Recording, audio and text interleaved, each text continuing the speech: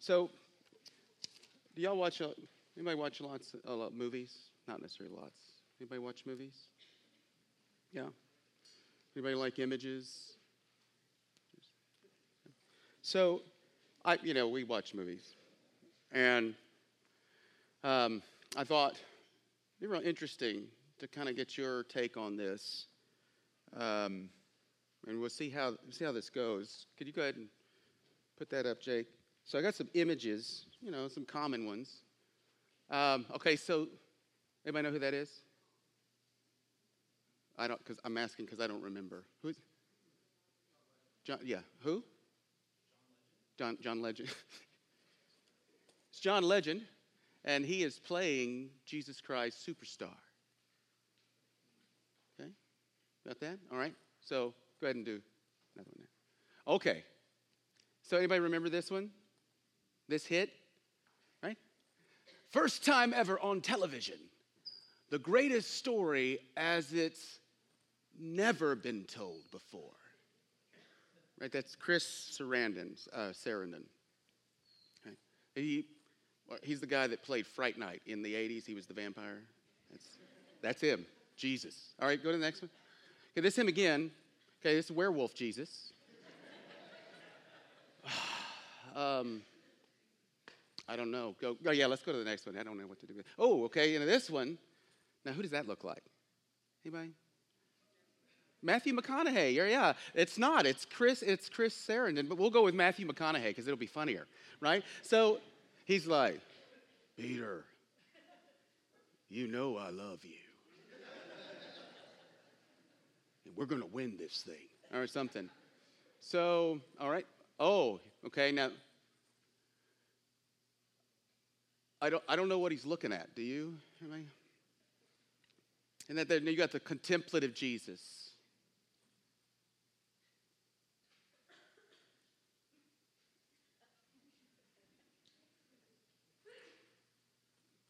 How did that look? Was that it? All right, go to the next one. Okay, now this is the Jesus who sells cologne. Right here. Right here, right? He's like, come to me, all who are weary, heavy laden. Something. All right, go to the next one. Oh, now this is the classic one. Y'all remember this one, right? This is the, like one of the originals, like back in the 70s. And that's the hallmark, right? These piercing blue eyes. I don't know. That's a good question, right? It hits right onto the, okay, go to the next one. Now this is Luke McGraw. I saw Luke. Is he here?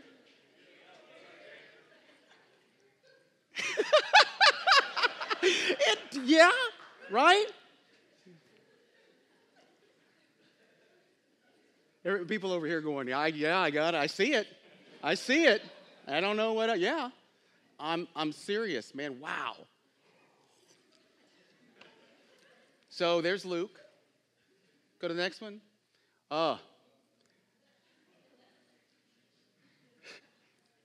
What happened? I heard this. Oh man. Okay, this is Christian Bale, Jesus.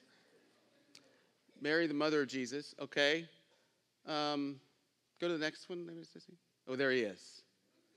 Right? Pensive, brooding Jesus. That's okay. And go to the next one.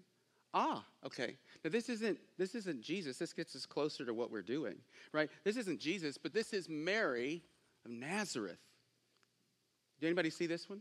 Anybody see this one? Or you ever see the old one with the English actor that played Juliet back in the 70s? Okay. So I wonder if this is the image of Mary that we tend to have in our minds. Right? I mean, if we all have representations of what God is supposed to be doing. Like we have these representations of how he's supposed to work. Yeah? We have these ideas, how he's supposed to work. We have these ideas of what the gospel is supposed to look like. How it's supposed to bang out, right, and unfold.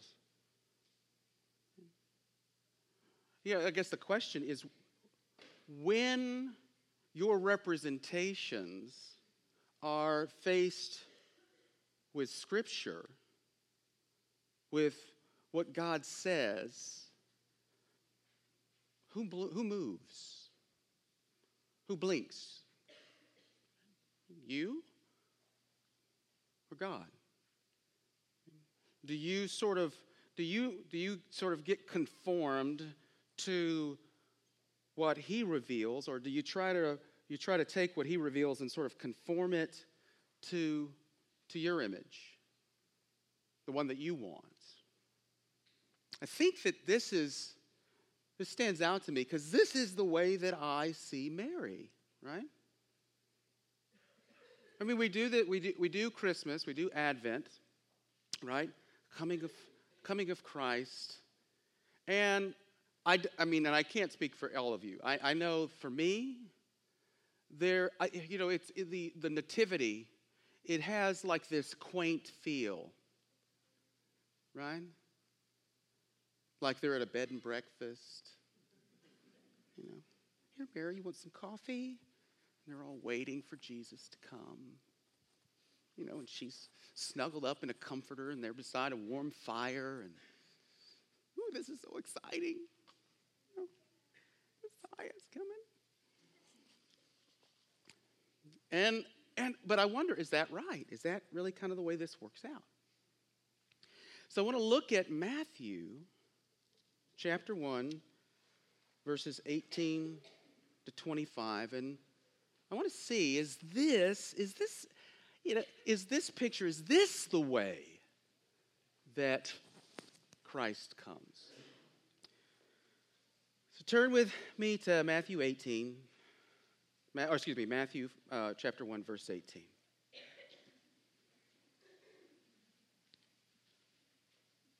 Beginning of verse 18, it says, "Now the birth of Jesus Christ took place in this way.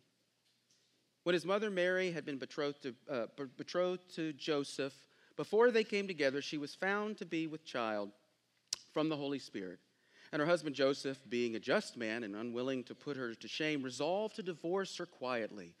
But as he considered these things, behold, an angel of the Lord appeared to him in a dream, saying, 'Joseph, son of David, do not fear to take Mary as your wife, for that which is conceived in her is from the Holy Spirit. She will bear a son, and you shall call his name Jesus, for he will save his people from their sins.' All this took place to fulfill what the Lord had spoken by the prophet. 'Behold, the virgin shall conceive and bear a son, and they shall call his name Emmanuel,' which means God with us. When Joseph woke from sleep, he did as the angel of the Lord commanded. He took his wife, but knew her not until she had given birth to a son. And he called his name Jesus." Let's pray together. Father, we thank you for these moments that we can come before you, that we can hear from you. And Lord, I just pray that you will just lay me low. I pray that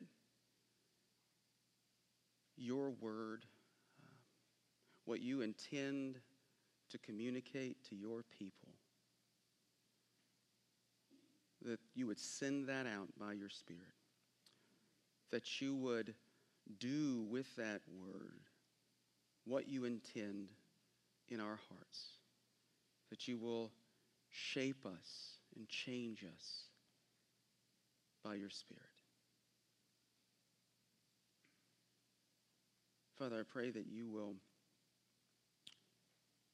grow us in our grasp of how amazing,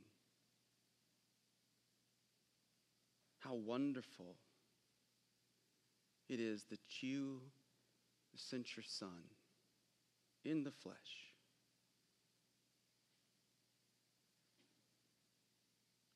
pray that we would just stand in awe, be overwhelmed at this amazing work that you've accomplished for us in him. It's in Christ's name. Amen. So, what caught me as I was reading this passage is that first verse. And it's one of those things, it's it's like a hook, right? It just grabs you. Verse 18 is, now the birth of Jesus Christ took place in this way. In this way. And I kept wondering, why say it like that? In this way. What's interesting is that this verse sort of ties everything that has been said already. Remember, last week Ben brought out the point that this is, chapter 1 begins with the genealogy of Jesus Christ, right? So already we sort of have these echoes of the Old Testament, back then, the beginnings of things. Same word is used here for birth, right? Translated. Genealogy, Genesis, birth. Those are all words that the Greek word gets translated as, depending on its form. So in a sense, you've got, the genealogy of Jesus Christ, right? Here you've got the beginnings of Jesus Christ. Happened, occurred in this particular way. And I think that there's like sort of three movements that unpack what the way is, right? The first one is going to be the way of scandal. Right? Ooh. Right? The second one is a way of purpose. And the third one is the way of faith. I think that's sort of how we could track this. Way of scandal, way of purpose, and way of faith. I say way of scandal because in verse 18, right off the bat, you've got this interesting thing. Right? Again, 18, when his mother Mary had been betrothed. What's interesting is in the Greek, betrothed is like almost, it's the second word. Because the word order is going to be different in Greek. But betrothed is like, boom, right there. Right? Betrothed, and here's how it literally reads. When betrothed, his mother, Mary, to Joseph, before they came together, was found with child. Now I want you to think about this. So Matthew is telling us, right? He's made a big to-do, right? 1 through 17. This Jesus is king.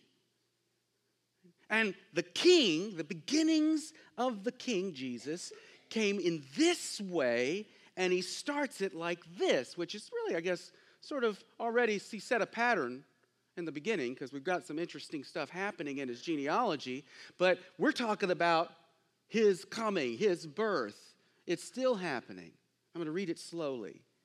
When betrothed,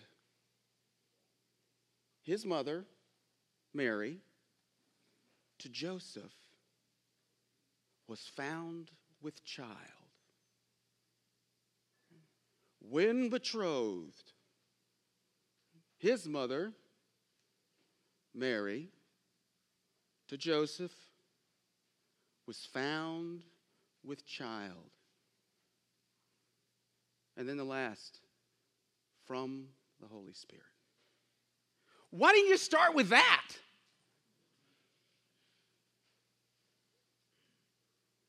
Do you think that might have had a reason for starting this way? It wasn't just to highlight that, Jesus wasn't born or conceived the regular way. That wasn't all that was happening. He's highlighting here, hey, okay, so here's what happened. You can take this off. You can take it down now. So here's what happened, right? These two people, they were married, because for all intents and purposes, betrothal, they were married. The only way to end that is to get divorced. Right? You get betrothed, usually a year, then you go into your husband's house, and then boom, you guys are married. Or rather, it's consummated. Well, that's not happening, right? But we find out that she's pregnant. Okay, let me run this back again. All right, so let's say we have a couple of people in here. Let's say we have a guy and a girl here, and and y'all know them, right? These wonderful people. You've seen them grow up in the church, and then they start dating, right? And all of you, you're like, oh, this is so sweet, so nice, such a cute couple. They're going to get married. They're going to have babies. And then you hear through the grapevine, we'll call him Todd, and we'll call her Tina. Again, Todd and Tina. I'm sorry. That's all I could think of. I'm sorry. Todd and Tina. You hear through the grapevine, you get a text. Never guess what happened. What?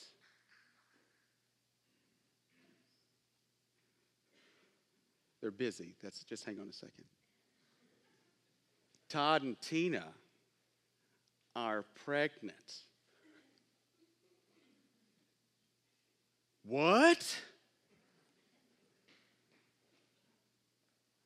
And then Tina says to you, no. We didn't. Can you say it? How do I do that? I didn't even think about this. Wow. Nick, don't shake your head at me. Nick, he said I'm on my own. Thank you, Christian brother. Okay, well, you know where we're going with this, so we just, that probably made it worse, didn't it? So Tina says, no. I was hanging out at the house, and an angel came. And this angel told me, you're going to have a baby.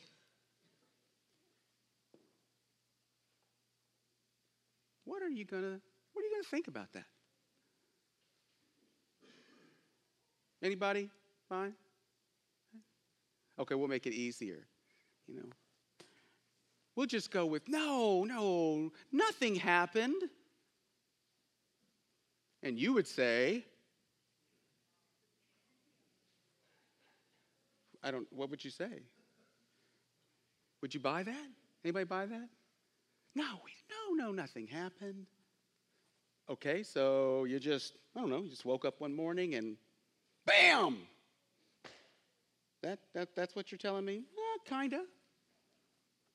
Anybody buying it?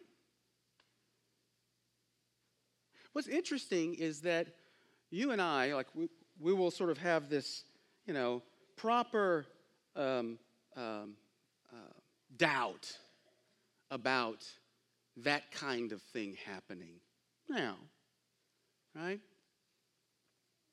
But we all assume that when we read this passage, and think about this. I'm thinking about what it does to me. I don't know why it is. I read this passage and I go, well, yeah, of course.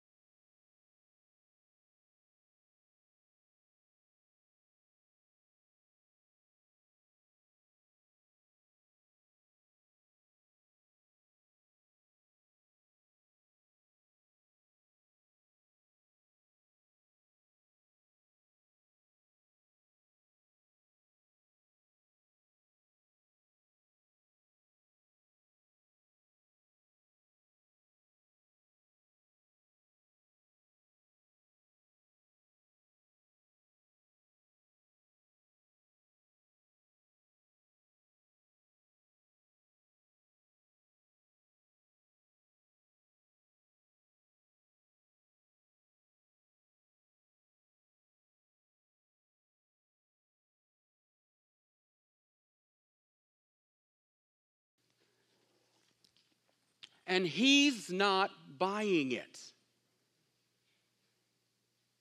You and I, of course, we would. Yes, makes perfect sense to me. It didn't to Joseph. I mean, this messed him up. Right? Think about this. He believed that she was unfaithful. He purposed to divorce her. Right? Remember, he's a just man. We see two things going here which really speak to his character. He's just. He wants to do what is obedient to God and to deal with this, and he wants to show mercy. These two realities. I mean, this could be a real problem. And I'm not even sure how he does this, the mercy part exactly, because he has found this virgin who's been betrothed to him, she's with child. Right? That's Deuteronomy 24. Right? Not going to turn out okay for her.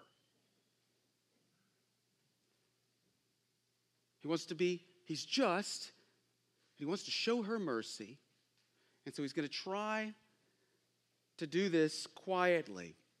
Now, what's his alternative? Think about this. What happens to Joseph if he stays with her? What then? What does that look like? Because, see, now we might already have this, right? We got Tina saying, no, nothing happened. But then Todd, he's staying with her. He's not doing anything, so maybe they're both in on it. That's not going to look good. How do you think the community is going to look at him? We already get a real clear indication of how it's going to be for her. He doesn't want to put her to shame. He's trying to avoid that inevitable outworking. Shame. But there's no way around it. If he stays with her, he will be taken up in that too. Do you track with me? Can you see how that would be a problem?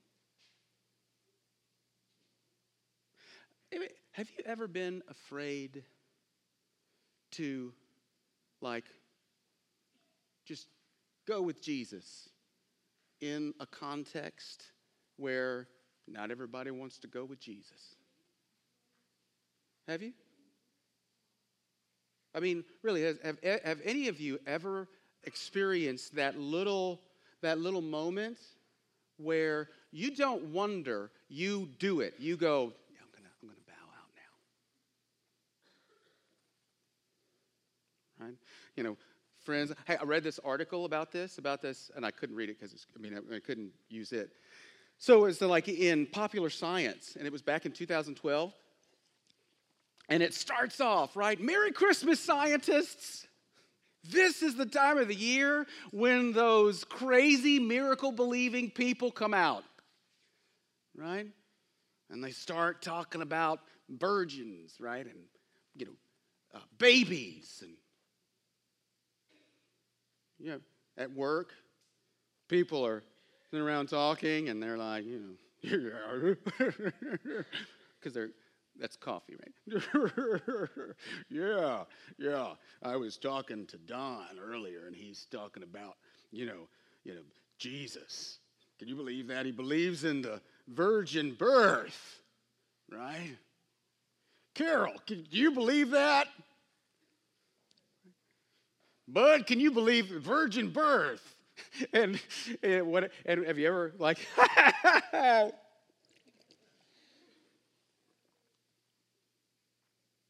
Come on, anybody ever done that? I have.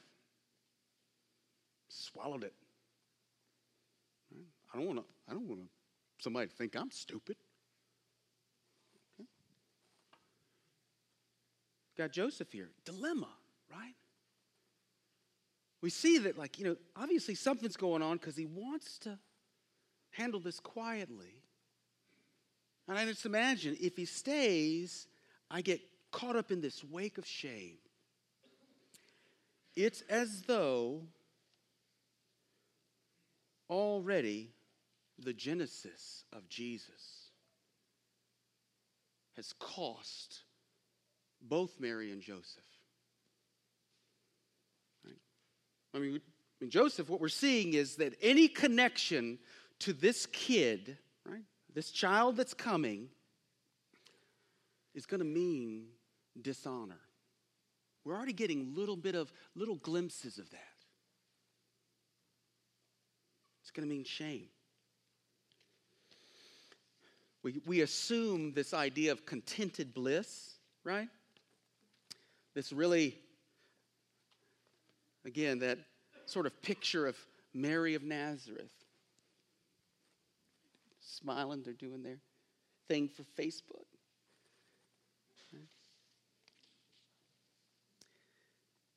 When in actuality, and again, this is definitely no pun intended. This is absolutely deliberate, I think. This whole scene it looks more like a labor. Right? I mean, like, it's one of those moments, and again, I've never given birth to a child. Right? So I'll just say that first. But I can only imagine that we're like, this is the best thing I've ever experienced! I mean, absolute torture. I mean, really, when you get down to it. And maybe we don't grasp that with our privacy, right? Very easy for us to back out. You know, our society sort of has set up our capacity to sort of compartmentalize ourselves and move away. But that's not really what was happening here. It wasn't possible. And so you have this thought experiment right off the top, right? The genesis of Jesus, coming of Jesus, comes in the way of scandal. What is your representation of him? How does that hit you? Does your representation and what we just saw there, does it match? So Joseph is trying to work this stuff out in his head. He's trying to think about this, and I would imagine that there's this sort of exhaustion that he comes to, and he falls asleep. Goes to sleep. We know he's asleep because of what happens in the next few verses, 20, 23. Right? It says, "Behold, an angel of the Lord appeared to him in a dream," which is not unusual. We're seeing that kind of stuff happen, visions and dreams, that kind of revelation going on. Notice what this angel does. Right? And in this, what we're seeing first off is kind of this movement that makes sense of the scandal. Jesus coming, the genesis of Jesus in the way of purpose. If you look at, 20 and 23, a couple things go on. In that, the latter part of 20, it says, "For that which is conceived in her is from the Holy Spirit. She will bear a son, and you shall call his name Jesus." And if you jump down to 22, here's where we get the rest of this. "Behold, the virgin shall conceive and bear a son, and they shall call his name Emmanuel," which means God with us. So in those two parts, you can see how they match, right? Because on the one, you've got Mary, who is a virgin, right? We know this because in Luke, Mary goes, "How is this going to happen? I haven't known a man." Right? We know that's the case.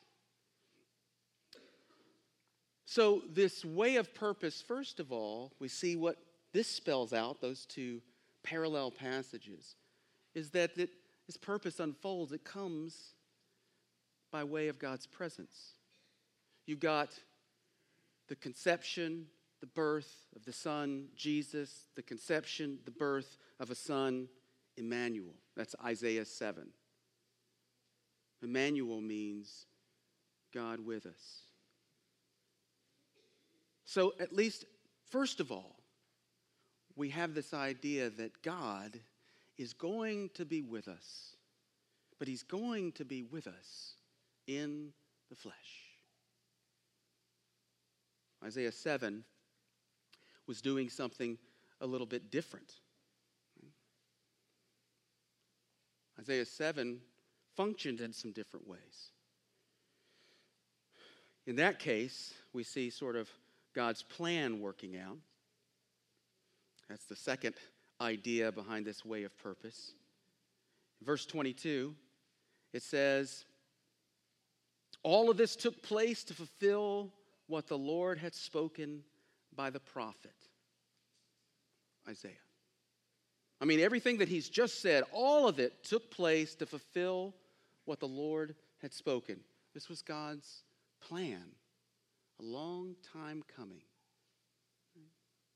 This whole idea of God having a purpose, that the genesis of Jesus coming in the way of purpose, is God coming in the flesh, and that coming in the flesh was a long time coming.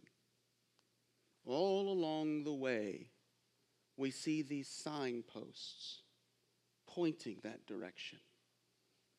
We could call it types, shadows of the real thing to come. That's one way of thinking about Isaiah 7, when Matthew says that all of these things happen to fulfill it. Because immediately, what's going on there is you've got Ahaz, king of Judah, and he's not a very good guy. I think Ben talked about him a little bit. He's really nervous because Syria and Israel, right, they are about to come after him. But God sends Isaiah, and Isaiah comes with a word from the Lord and says, listen, don't worry about these guys, because I've heard you, I've heard your concern. I'm going to take care of this. Ask me for a sign. Ahaz says, no, I can't do that. Remember Ben said last time, I can build some altars, but I can't do that. God goes, great. All right, so here, I'm going to give you one. And then we have Isaiah 14. The virgin is going to bear a son. He's going to call his name Emmanuel. Before that kid knows the good or the evil, this is going to be dealt with. It's going to be done. You will know God is with us by this sign and what I do. And, by the way, Isaiah said to Ahaz, because, you seem to have some problems here believing God, not just now, but in kind of what you've been doing. After that, another nation's going to take you out. So we've got this promise in Isaiah 7 of this hope that's coming, God's rescue, God's deliverance. But we also have the flip side of this, God's judgment for unbelief. One, it's the part that I left out. And everything sort of hangs on this. It says, that which is conceived in her is the Holy Spirit. She will bear a son, and you shall call his name Jesus. Why? For he will save his people from their sin. From their sins. Here's more of God's plan. All of this has been coming. The prophet said it. God coming in the flesh to do in final, complete, total,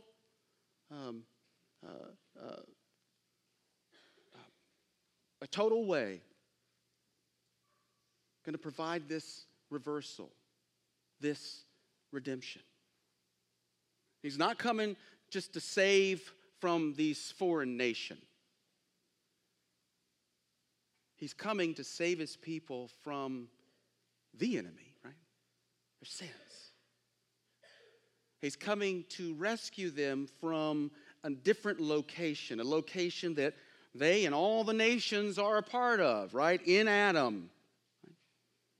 That dead body of death.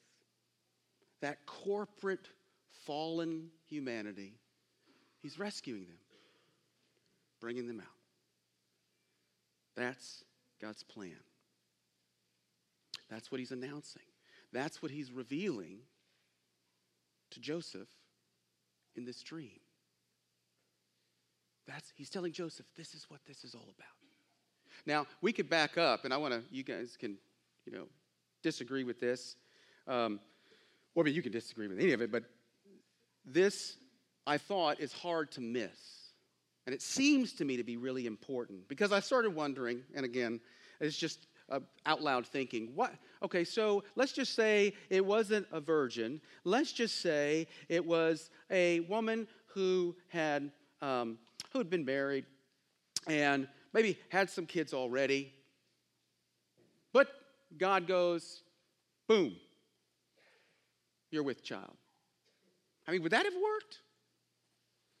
Would that have worked? I mean, it seems like the main issue here is not having Joseph involved in the birth of this child, right? I mean, that seems to be the whole immaculate conception idea here. Not because, it's not an end around sin so that Jesus isn't sinless. That doesn't work because, remember, Mary's a part of that whole thing too, right? So that's not going to solve the problem.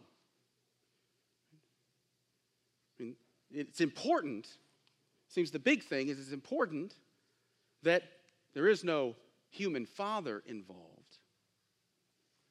Does that necessitate a virgin birth? So he's thinking that, okay, maybe there's more going on here. So let me start, first of all, with what we see before Mary. And we'd have to go outside of this. But before Mary, who gets pregnant in an amazing way? Y'all remember? Just in this story, just before Mary gets pregnant, Elizabeth. Yeah, Elizabeth. And Elizabeth is barren. And they had kids the normal way.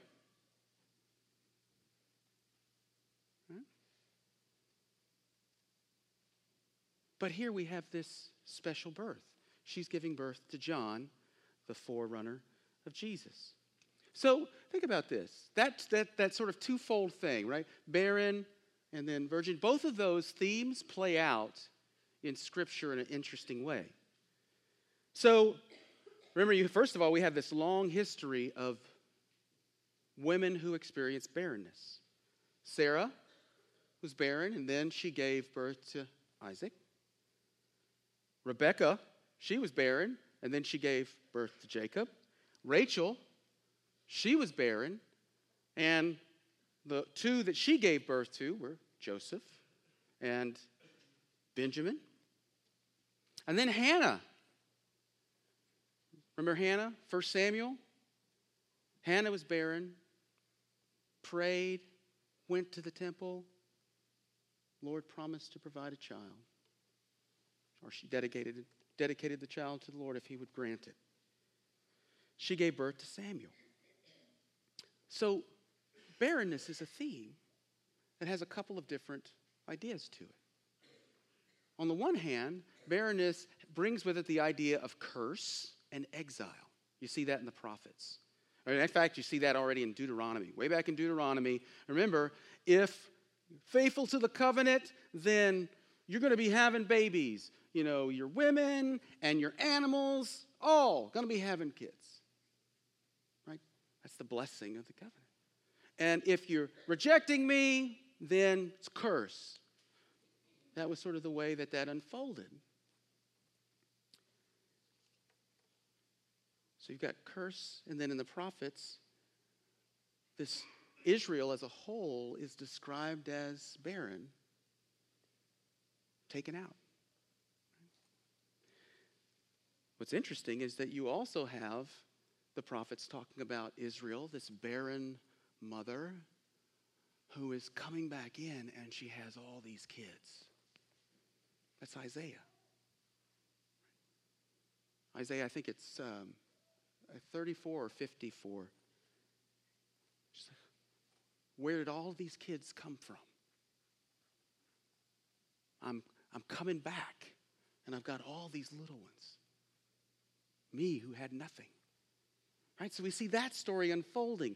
Curse, exile, and then the barren woman returning from exile. You also, the same thing with the virgin. Right? The virgin motif. Israel is this virgin. This is Isaiah 37, who's protected from the enemy. Right? God the Father protecting the virgin daughter because of their protection. And then, people of Israel, they are described as a virgin who is now being judged and taken into exile. Ezekiel gets really explicit about that. I mean, it's like, ooh, rated R kind of stuff. Right? Almost like this virgin daughter who's not been very chaste. But then you also have this people of Israel pictured as a virgin redeemed from exile. That's in Jeremiah 31, of all places. Now, I'll read that one to you. If you want to turn there, you can. It's, sorry. Oh, well, it just keeps on going, doesn't it? Oh.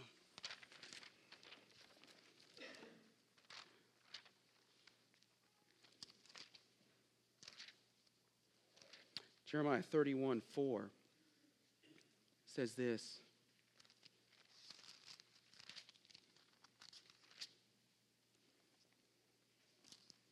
Is that right? Yeah. Again, I will build you, and you shall be built, O virgin Israel. Again, you shall adorn yourself with tambourines and shall go forth in the dance of the merrymakers. Again, you shall plant vineyards on the mountains of Samaria.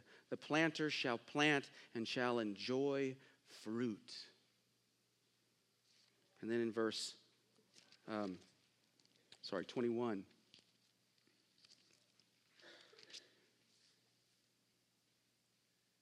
Set up road markers for yourself. Make yourself guideposts. Consider well the highway, the road by which you went. Return, O virgin Israel, return to these cities. Are these your cities? How long will you waver, O faithless daughter? For the Lord has created a new thing on earth. A woman encircles a man. And then at the end of 23, the Lord bless you, O habitation of righteousness, O holy hill. This is the description of Israel, right? This virgin daughter being brought back. And then we have Elizabeth and Mary. Barrenness first, and then virgin birth. It's like what we have is the story of Israel sort of unfolding, right? It's told in the lives of those two women. It's like this. Matthew chapter 1, verses 1 to 17. I mean, it's not an accident that all of that was building to the Christ.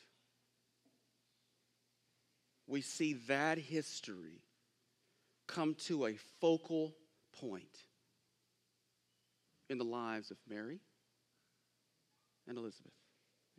Barren and virgin. And that was the purpose that God had for this. That's what he was doing all of this time. So in the midst of this way of scandal, God reveals very clearly to Joseph this way of purpose. God's going to be present. He's going to work out his plan. And here's the last one. It's this way of God's power. Verse 20.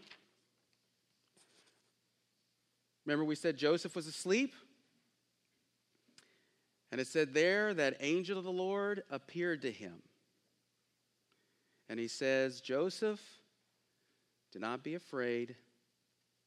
Do not fear to take Mary as your wife. Why does he say that? What's the reasoning? For that which is conceived in her is from the Holy Spirit. That's the part that I wanted to camp out on for just a second. From the Holy Spirit. So we've got the Holy Spirit, right? Third person of the Trinity. Holy Spirit doing something in this dark place that nobody can see, right? Down in the depths, that is going to completely transform the world. Does anybody know how the Holy Spirit did that? No. I mean, I don't either. I don't know exactly what that was doing. What we do know is that this isn't like completely out of nowhere, right? It's not completely out of nowhere, because we know this is what the Spirit does. We know this is the Spirit, what he does is he creates. He creates. So it makes a lot of sense that if we've got Jesus being created, it would be the Spirit who's at work doing it. And we're going to see that all through the life of Jesus, the centrality of the Spirit. We got the Spirit who is creating from Mary, presumably not out of nothing, because, from this substance, right? Which means, her eggs. It's her gestation cycle. He's doing it through all of that. But he supplied the one thing that's missing. Right? The other chromosome. Right? So this is the mystery. This is what's amazing. How does God do that? That's a good question. Maybe the better question is, why would God do that? Why would God come in the flesh? This should bake your noodle. Right? This part right here, it should mess you up. That God would come in the flesh. Let me read to you John Owen. I think that he says this beautifully, and I'll try to break this up for you, about the incarnation. He's an old Puritan. He said, this assumption of our nature into hypostatic union with the Son of God, this constitution of one and the same individual person, one person in two natures. And you know what's amazing about those natures? Two natures, right? Two natures, right? God's essence, nature, and human, man's essence, nature. Two natures, now get this, okay? That couldn't be more far apart. Not because of the fall, right? That's not where that starts. We're talking about God. Okay? I mean, we are like God analogously, right? He's our Father analogously. Right? You and I, what we know about God, I mean, this is the idea of God being incomprehensible, right? You will never get him. Never, ever, ever. Because he's God. He is completely other than us. That may be something that we miss. along the way. How incredible! So the way that, and this is what I liked about Owen's. The same individual person in two natures, so infinitely distinct as those of God and man. Infinitely distinct. There is an infinite chasm between you and God, between me and God. Right? I mean, it may do us well to dispense with this idea that we could just sort of, kind of, walk up and, hey, God, what's up? Right? I mean, there's a reason why people, when they're not even seeing God, they're seeing these representations like angels, right? The angel of the Lord. They're not even seeing God. Or Moses. Remember Moses? You don't get closer. And he didn't see him. He saw his hindquarters. And even then, he was seeing this imaginal representation of God, right? Light, heat, all this. Right? Do you track with that? Even just that sight, I'm down. I can't handle it. This is God. Ineffable is the right word. There are no words. There are not enough words. The words that we use are like that right there.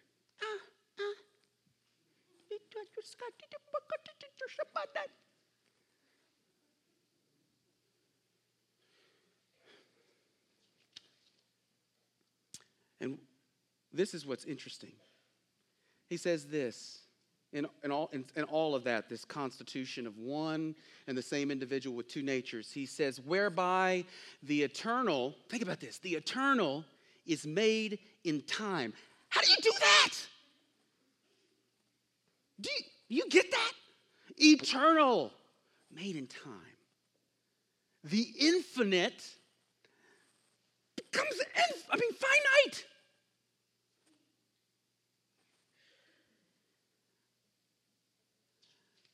The immortal, mortal, yet, continuing, eternal, infinite, immortal. How does that happen? He says this,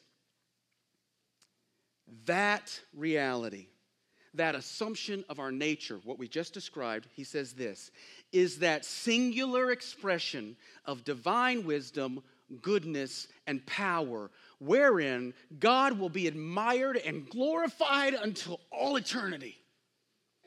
That is why we worship him.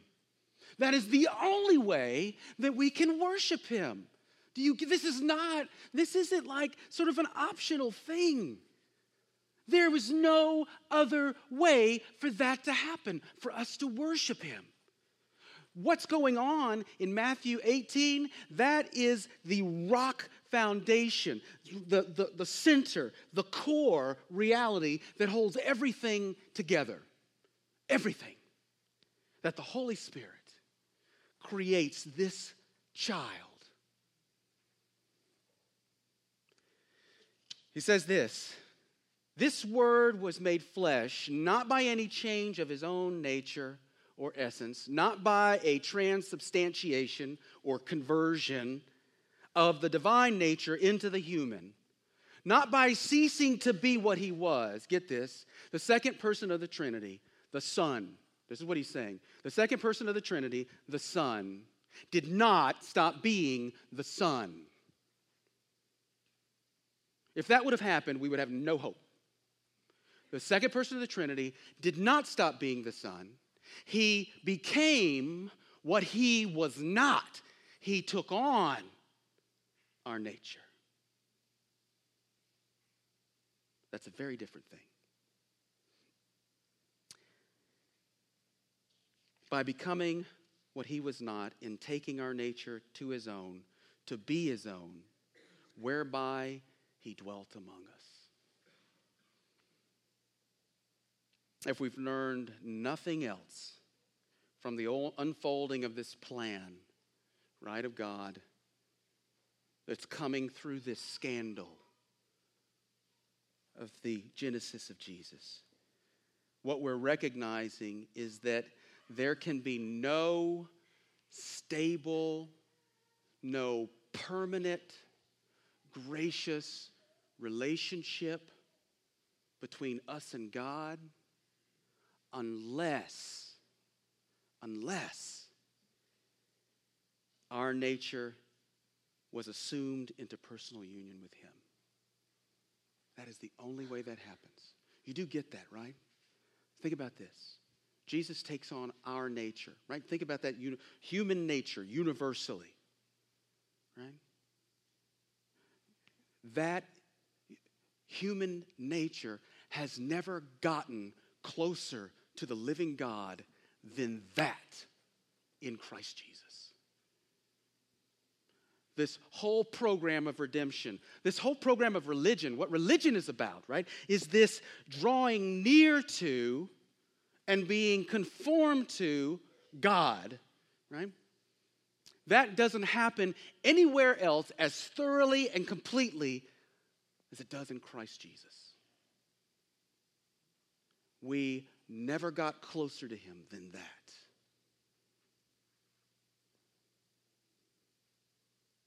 In Christ, we draw near to this God that we serve. Through this ineffable, mysterious event that is amazing, we draw near to a God that we will never fully comprehend.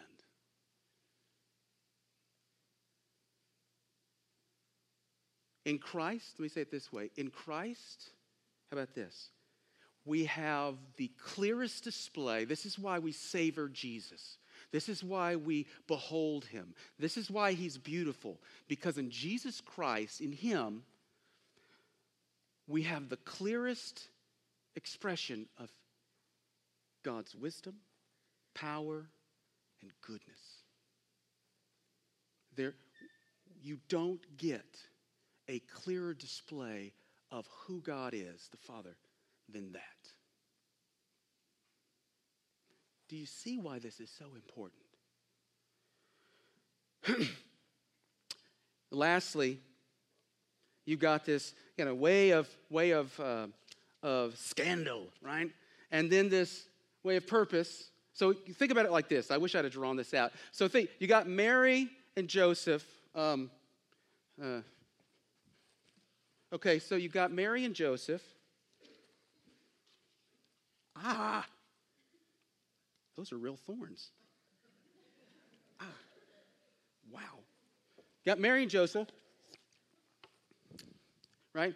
On this side, well, here we do this. On this side, Mary and Joseph are here, right? Man and woman here. Okay? Right? He's going to divorce her, which means they won't be united. Okay, you track with me? Here we go. This is going to get tricky. Mary and Joseph, man, woman, not united, right? The man goes to Sleepy Town, right? And while he's sleeping, God reveals to him what the Holy Spirit is creating in her. And then the man wakes up and something happens. Look at 24 and 25. We're almost done, I promise. When Joseph woke from sleep, he did as the angel of the Lord commanded him. He took his wife, but knew her not until she had given birth to a son, and he called his name Jesus. This last two verses, we're seeing the genesis of Jesus coming in this way of faith. That's what it requires. man and woman, they're apart. Got to divorce her, got to distance myself from her. Man goes to Sleepy Town, right? Here's what God has done. Then the guy wakes up and boom, they're together. Does that sound like anything? Okay, right? Man and woman. Well, hang on.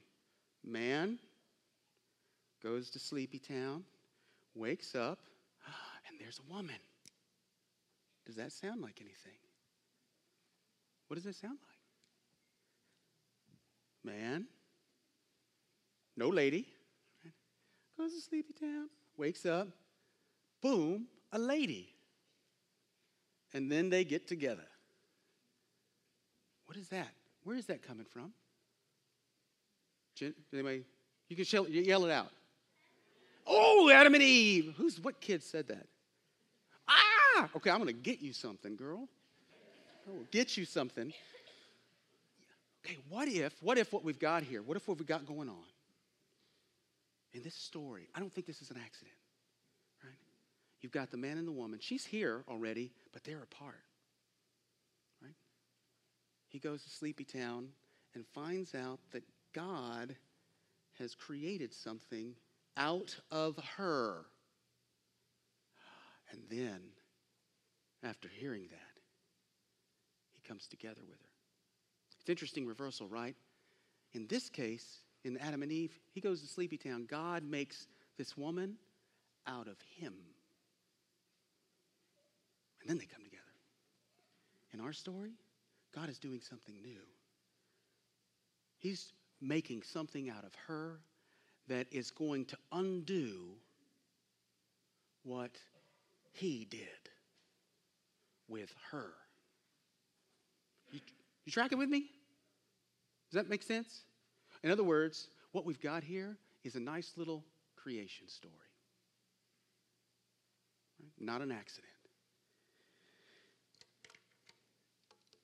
What we see with Joseph is a response of faith. That's the only thing that can make sense of this. Right? It's interesting that the angel, when he saw him in the dream, he said, Joseph, son of David. Do you know that son of David in the New Testament, that phrase is used of no one else other than Jesus except for here? Joseph, son of David. Don't be afraid. And isn't it interesting that Ahaz, when Isaiah came to him and told him about the virgin who's going to have a child named Emmanuel, isn't it interesting that Isaiah came and told Ahaz, hey, God's heard you. Do not fear. Again, those aren't accidents. What we're seeing is one story that is making the fullest sense of everything that's been going on. Joseph was important because he was the son of David. His obedience, right, that flows from a recognition that, oh, this is what God is doing. This is what God's about. He had to believe that. He had to believe in that addition to his name, Son of David. Oh, this is that king. He had to believe it. And you know what's interesting is that we get taken up into that story because 2 Corinthians 11, verse 2. And I think this makes sense of so much. This is an admonition, and I'll leave you with this. 2 Corinthians 11, Paul says to the Corinthians, right, because we know that, they were just a joy. He says, I wish you would bear with me a little foolishness. Do bear with me, for I feel divine jealousy for you. Listen to this. Since I betrothed you to one husband to present you as a pure virgin to Christ. The story that we're seeing here, God's bringing his son into the midst of scandal, right? for the purposes that he's designed, we see those. We respond by trusting what he is doing, what he has done for us. And we are engrafted into that story, that virgin story. Let's pray. Father, again, thank you for your goodness and mercy. Thank you for your love that you've shown to us in your Son. I pray that we would stand in awe of this work that you have done, that we cannot possibly comprehend in fullness. Would you stir in us hearts of worship by your grace, the grace that you've granted in Christ. Amen.